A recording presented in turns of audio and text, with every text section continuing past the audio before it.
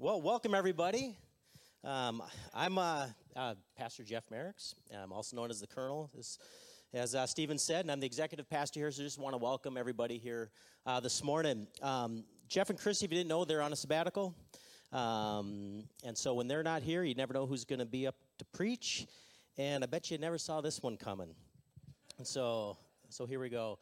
And I've talked to a lot of people about this. You know, I've briefed senators, representatives, the governor, three-star generals, troops, all those things. And I said, why is it so hard to, kind of get up here? And Megan, my wife, she goes, well, because you're not given a briefing.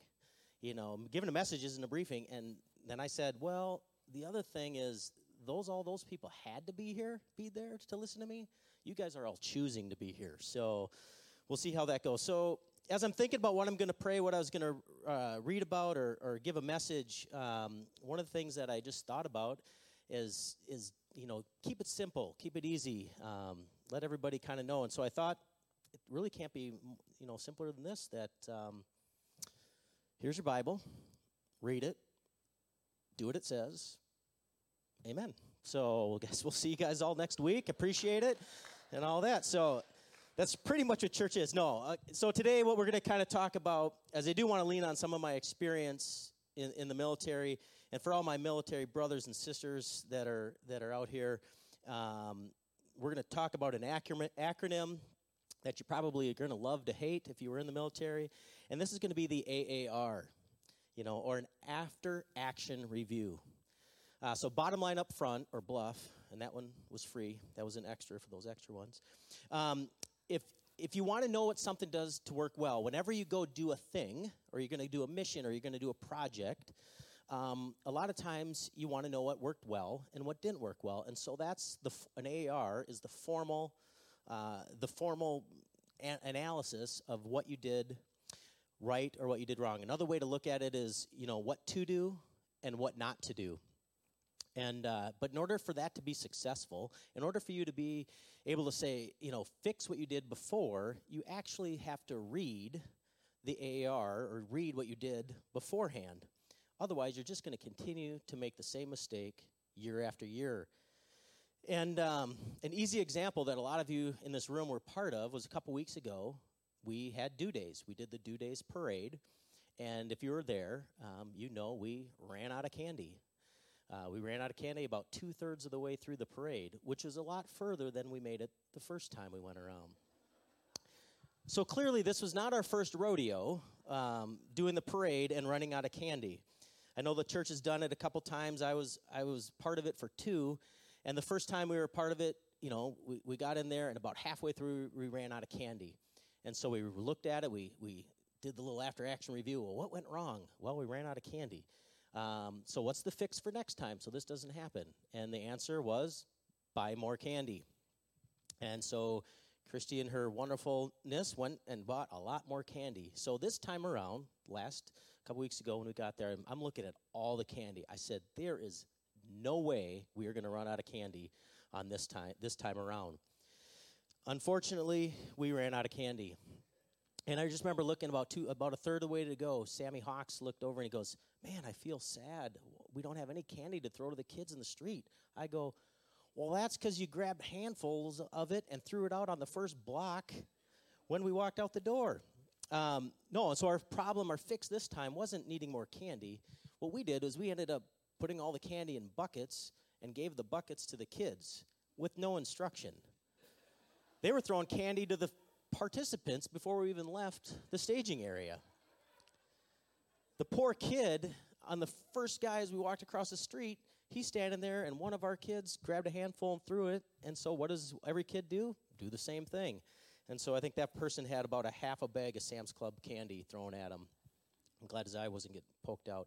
But anyway, this is just a simple example of using experiences from the past in order to change the future, in order to change what we are going to do. And so I don't know how you learn. I don't know how you look at that. I mean, anytime you do a project or you're about ready to do something, you kind of look what happened bad the last time. You just don't do it in the formal. For me, I'm a what not to do type of a person. I am quick to point all the different ways you're not doing it right, because that's how my brain works. I'm a not what to do person, but you may be a what to do person. So if you are, that's what we're going to kind of talk about today, what to do and what not to do. And so this morning, what I want to use this process to look at something about hearing God's voice. So what I want us to hear today is to hear God's voice and to trust in him. I want to discuss this from the perspective of what to do and what not to do, just kind of like the AR that we would do in the military. And so first off, I got to have an example. I got to have a mission. I got to have something that we're going to analyze. And so for me, in the Bible, it's always wondered me, which always perplexed me, was the story of the Exodus out of the Hebrews. When the Hebrews were exodus out of Egypt, when they left Egypt on their way to the Promised Land, how they did not see how God showed up in miraculous ways, how they did not trust him, how they did not hear his voice, and how they chose to harden their hearts. And that caused them not to be able to enter the Promised Land for them. And this example is talked about and referenced multiple times throughout the Bible. Multiple times. And so when anything is referenced multiple times, I think it's kind of a big deal, and I wanted to take a look at that. So my goal today is to connect the dots from when the Hebrews left Egypt, and then were reminded again about, years later of their mistake. And then 1,000 years later, when Jesus came, they were reminded their mistake again, and then how we don't make that same mistake today in our lives. And for me, I always like to start out with why. Why are we here today? Why are you all here today? And why this specific example? Why is this specific example important? The example is about hearing God's voice in order for us to enter into his rest. So I don't want to make the same mistakes that the Hebrews did, and I don't want to make the same mistakes as some of the early church people did, because I do want to enter God's rest. And Pastor Jeff, a couple weeks ago when he preached on his Psalm 46, which for everybody, Psalm 46 is our memory verse. That's what we're memorizing over the summer, Psalm 46. Yes, can I get a whoop whoop? He said to us, he was telling us his message was about we need to find our rest in God.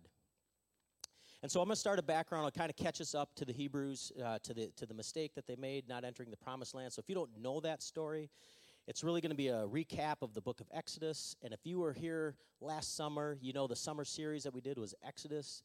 And your whole thought throughout that whole summer was, when are we ever going to get out of Exodus? And we're back into it. I told you, this is referenced a lot throughout the Bible. But anyway, so the Hebrews were slaves in Egypt. And they prayed for a deliverer, and God brought Moses. God showed his power and his authority through the 10 plagues. That's the plagues of the frogs, the water turned to blood, the firstborn being killed, all those things, all those power and authority, they were showed to him.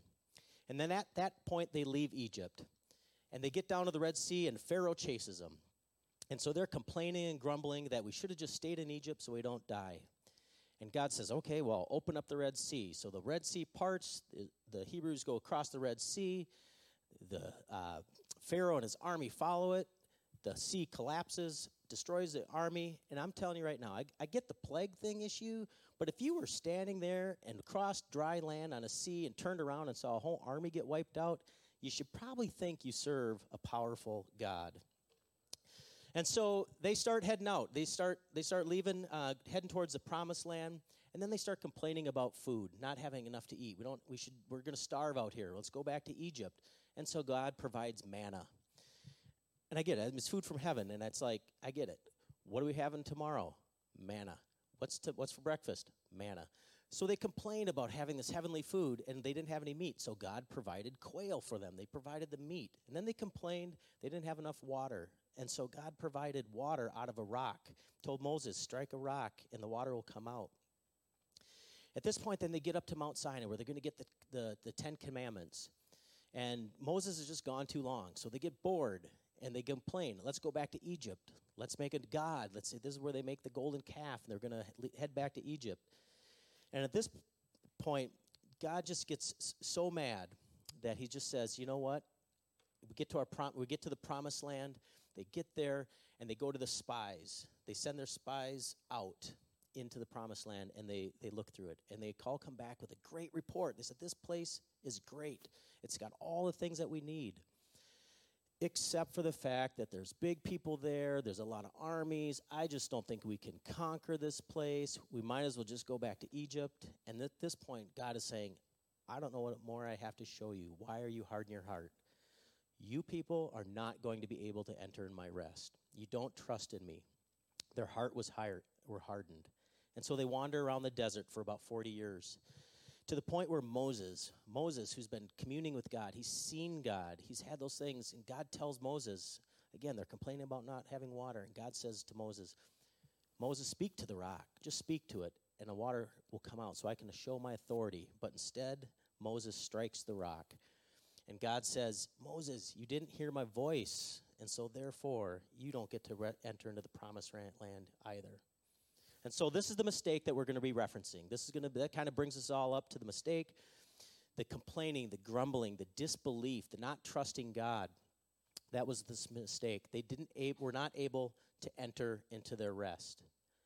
And so I'm a fan of not recreating the wheel. And when you read the Bible, Psalm 95, that's what we're going to look at. Psalm 95 actually, to me, when I read it, looks like an after-action review. So let's see what it has to say. Psalm 95 will be up on the screen. But if you have your Bibles, again, encourage you, open up your Bible and read out of the Word there. Now, Psalm 95, come, let us sing for joy to the Lord. Let us shout aloud to the rock of our salvation. Let us come before him with thanksgiving and extol him with music and song. For the Lord is the great God, the great King above all gods. In his hand are the depths of the earth, and the mountain peaks belong to him. The sea is his, for he made it, and his hands formed the dry land. Come, let us bow down and worship. Let us kneel before the Lord our Maker, for he is our God, and we are the people of his pasture, the flock under his care. Today, if only you would hear his voice, do not harden your hearts as you did at Meribah, as you did that day in Massah, in the wilderness, where your ancestors tested me. They tried me, though they had seen what I did. For 40 years I was angry with that generation, and I said, they are a people whose hearts go astray, and they have not known my ways. So I declared on oath in my anger, they shall never enter my rest.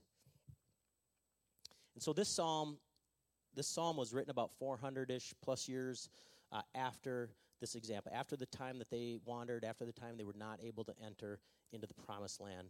King David wrote this to help them remember their ancestors' errors, their mistakes. And so to me, this psalm is broken down into two parts, kind of like the AR. The first part is being what to do, and the second part is what not to do. And so for me, because I'm a what not to do type of a person, and I think the fact that I'm up here and you're out there, we're going to start with the second part. We're going to start with what not to do. And this section leads off with that sentence that we're going to hear throughout today, and we're going to see in the New Testament repeated multiple times. Today, if only you would hear his voice, do not harden your heart. Do not harden your heart. This is the first thing that we don't want to do. And it's a common phrase throughout the Bible. It's a common phrase, especially in the Old Testament. We even learned about it just now. We talked about it with Pharaoh. During the plagues, he hardened his heart. He didn't believe. He didn't believe what was occurring. He didn't have sensitivity to spiritual things. And so hardening of the heart is the root of all distrust. It's the root of all distrust in the Lord. It's basically sin. And I'm not talking about the actual sin. I'm not talking about sinning, but I'm talking about the motivation behind it. There may be times in your life or there may be things that you're doing or not doing that isn't a sin, but it's the disobedience of not doing what God wanted you to do. It's the disobedience of not hearing what God said. That's what the sin is. Hardening of the heart, it's a condition of our soul, our mind, our will, our understanding. It is insensitivity to spiritual things. It brings a sense of unbelieving rebellious, complaining nature. So another example of this that a lot of you may feel like, if you feel God's telling you, or you feel God's talking to you and telling you that you should go talk to a coworker, you should go talk to a neighbor, a friend, a family member about something, but you don't, that's hardening of your heart. By not hearing what God says and doing it, you're being disobedient. We're being fearful and not trusting that God knows best. And so I'm going to use an example of my own life. I'm going to use an example how this affected me in the hardening of the heart, and it may resonate with you because it has to do with work. So prior to my retiring, I was planning on going into corporate America, and then doing ministry part-time. However, I felt God calling me, says, no, I want you to do ministry full-time. I want you to get into it, trust in me, full-time, I'll provide. And so I did. I stepped out in obedience. I said, hey, God, I trust you. I'm going to step out in faith and obedience, even though knowing that Mama needed a new pair of shoes. I trusted in God. And that immediately when I did that, I got a phone call with a side job, a side hustle. I got a part-time job immediately. I was like, wow, God's blessing me with that. God's blessing me with a side hustle to be able to come along. And just if you didn't know, a lot of pastors do have side jobs. So again, I thought this was a blessing for me. But here's where the hardening of the heart comes in. Here's where it affected me. See, I ended up pouring more of myself into that part-time job than I needed to.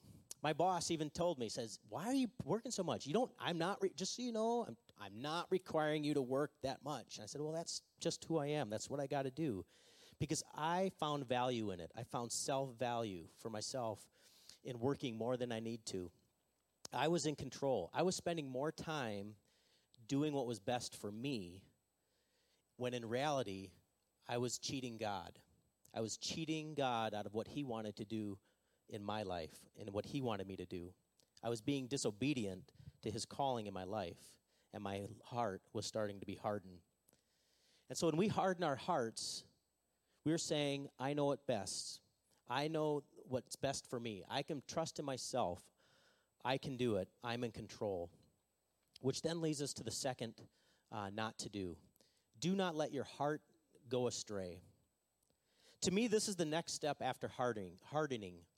When we let the hardening or disobedience or selfish nature creep into our lives, it leads us further away from what God wants us to do. We let our selfish human nature and the world around us take control.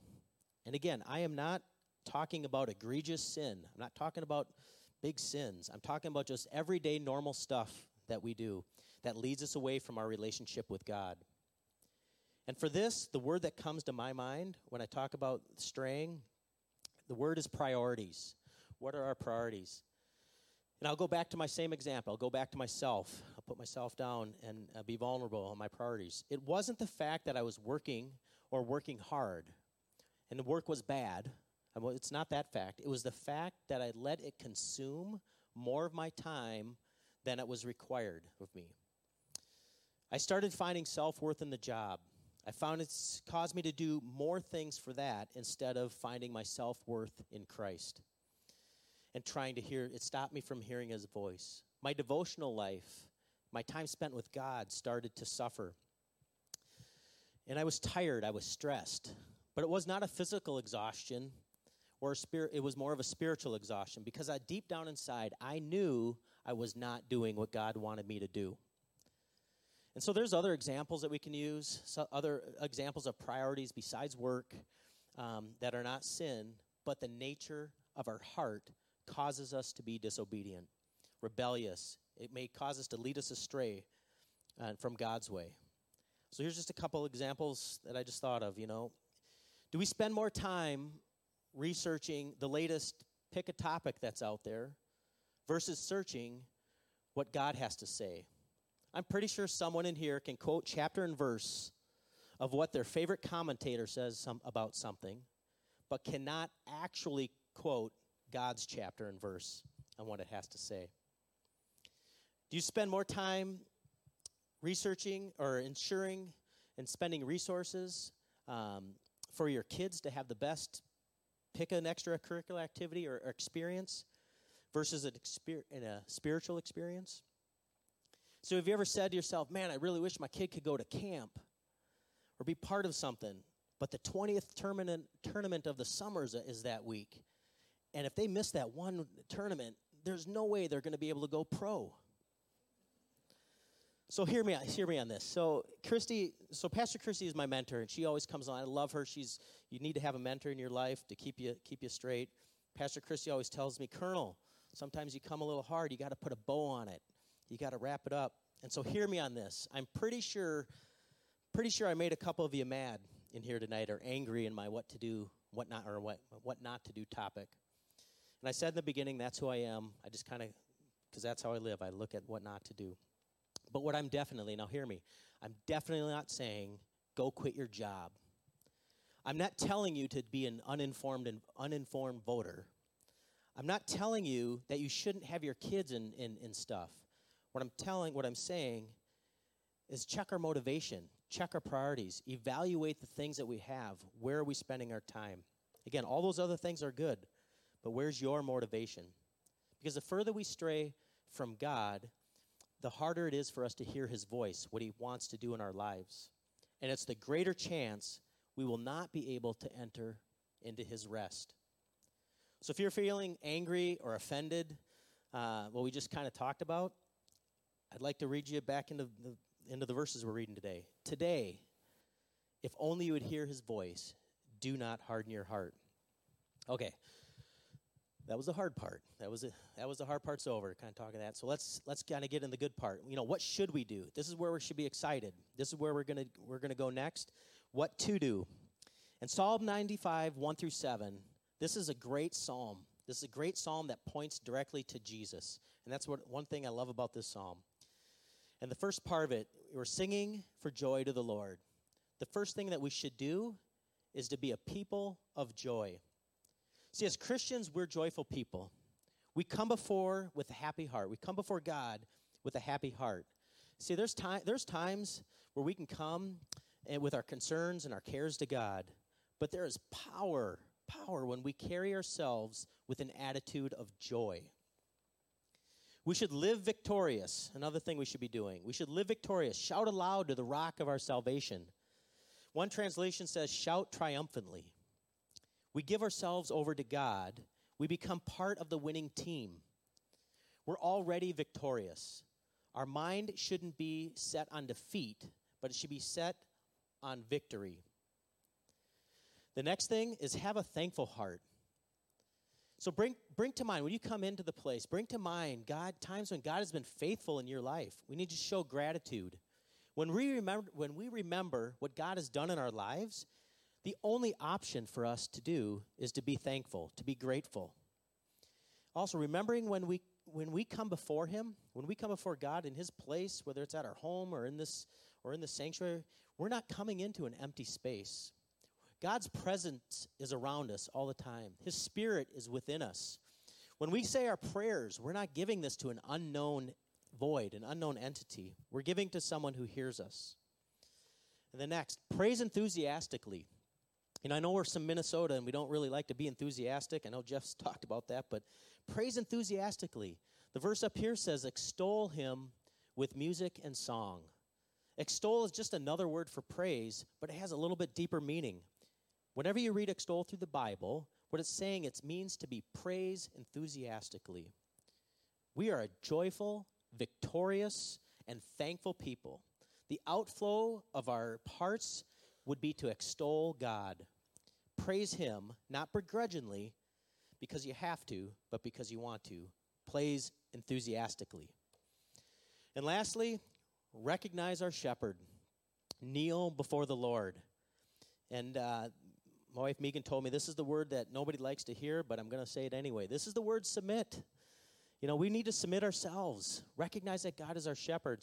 Submit ourselves to Christ. He's our shepherd. Once we fully submit ourselves, we can start focusing on his way. We enter into the pasture under his care. Verse 7 says it, For he is our God, and we are his people. of his pasture, the flock under his care. This is referring to Jesus as being our shepherd. We are his flock under his care. John 10:27 says this. Jesus says, "My sheep listen to my voice. I know them, and they follow me." Knowing and believing that Jesus is our rock and our salvation, and then coming before him with thanksgiving will draw us nearer to him. It will allow us to hear his voice and then enter into his rest. Jesus said it himself, Matthew 11:28. Jesus says, "Come to me, all who are weary and burdened, and I will give you rest." So today, if only you would hear his voice. So to recap where we've come so far up to Psalm 95, the Hebrews are freed, and they continued to grumble and complain and not trust in God and follow his ways. They didn't hear his voice, and so they couldn't enter into his rest. Then about 400 years later, King David writes the psalm, reminding them so they don't repeat the same mistake. And so now we're going to go see what the New Testament says. In the New Testament, but it's the same old problem. They still are not getting it. We'll kind of look at the book of Hebrews. Hebrews is in chapters 3 and 4, it's actually talking about Psalm 95. The book of Hebrews is a message of what we just talked about. It's a message about warning against belief, unbelief, and entering into God's rest. It is all about Psalm 95 and how it relates to them. And so the background of this book, about book of Hebrews, is written about 1,000 years after Psalm 95. Jesus has come. He did his ministry. People saw the miracles. They saw him raised from the dead. They saw the outpouring of the Holy Spirit that Jesus told them all about. They saw the start of the early church, but their hearts were hardened in unbelief and still questioned God. And so this book was written about 38 years after Jesus was crucified and resurrected after his death.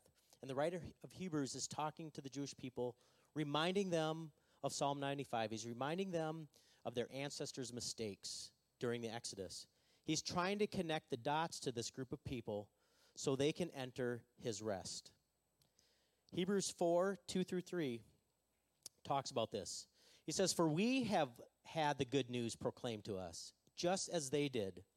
The message they heard was of no value to them, because they did not share the faith of those who obeyed.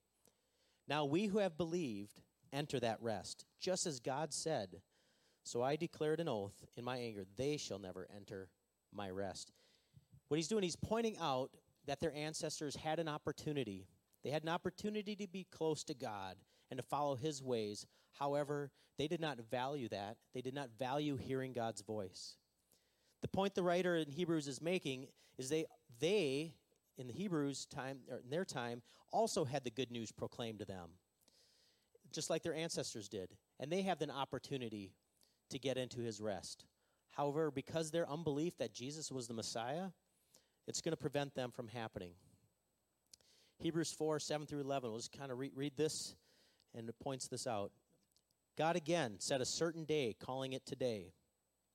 This he did when a long time ago, later he spoke through David, as the passage already quoted. Today, if you hear his voice, do not harden your hearts. For if Joshua had given them rest, God would not have spoken later about another day. There remains then a Sabbath rest for the people of God. For anyone who enters God's rest also rests from their work, just as God did from his. Let us, therefore, make every effort to enter that rest, so that no one will perish by following their example of disobedience. So let's fast forward today's time. Let's fast forward to the opportunities for us today.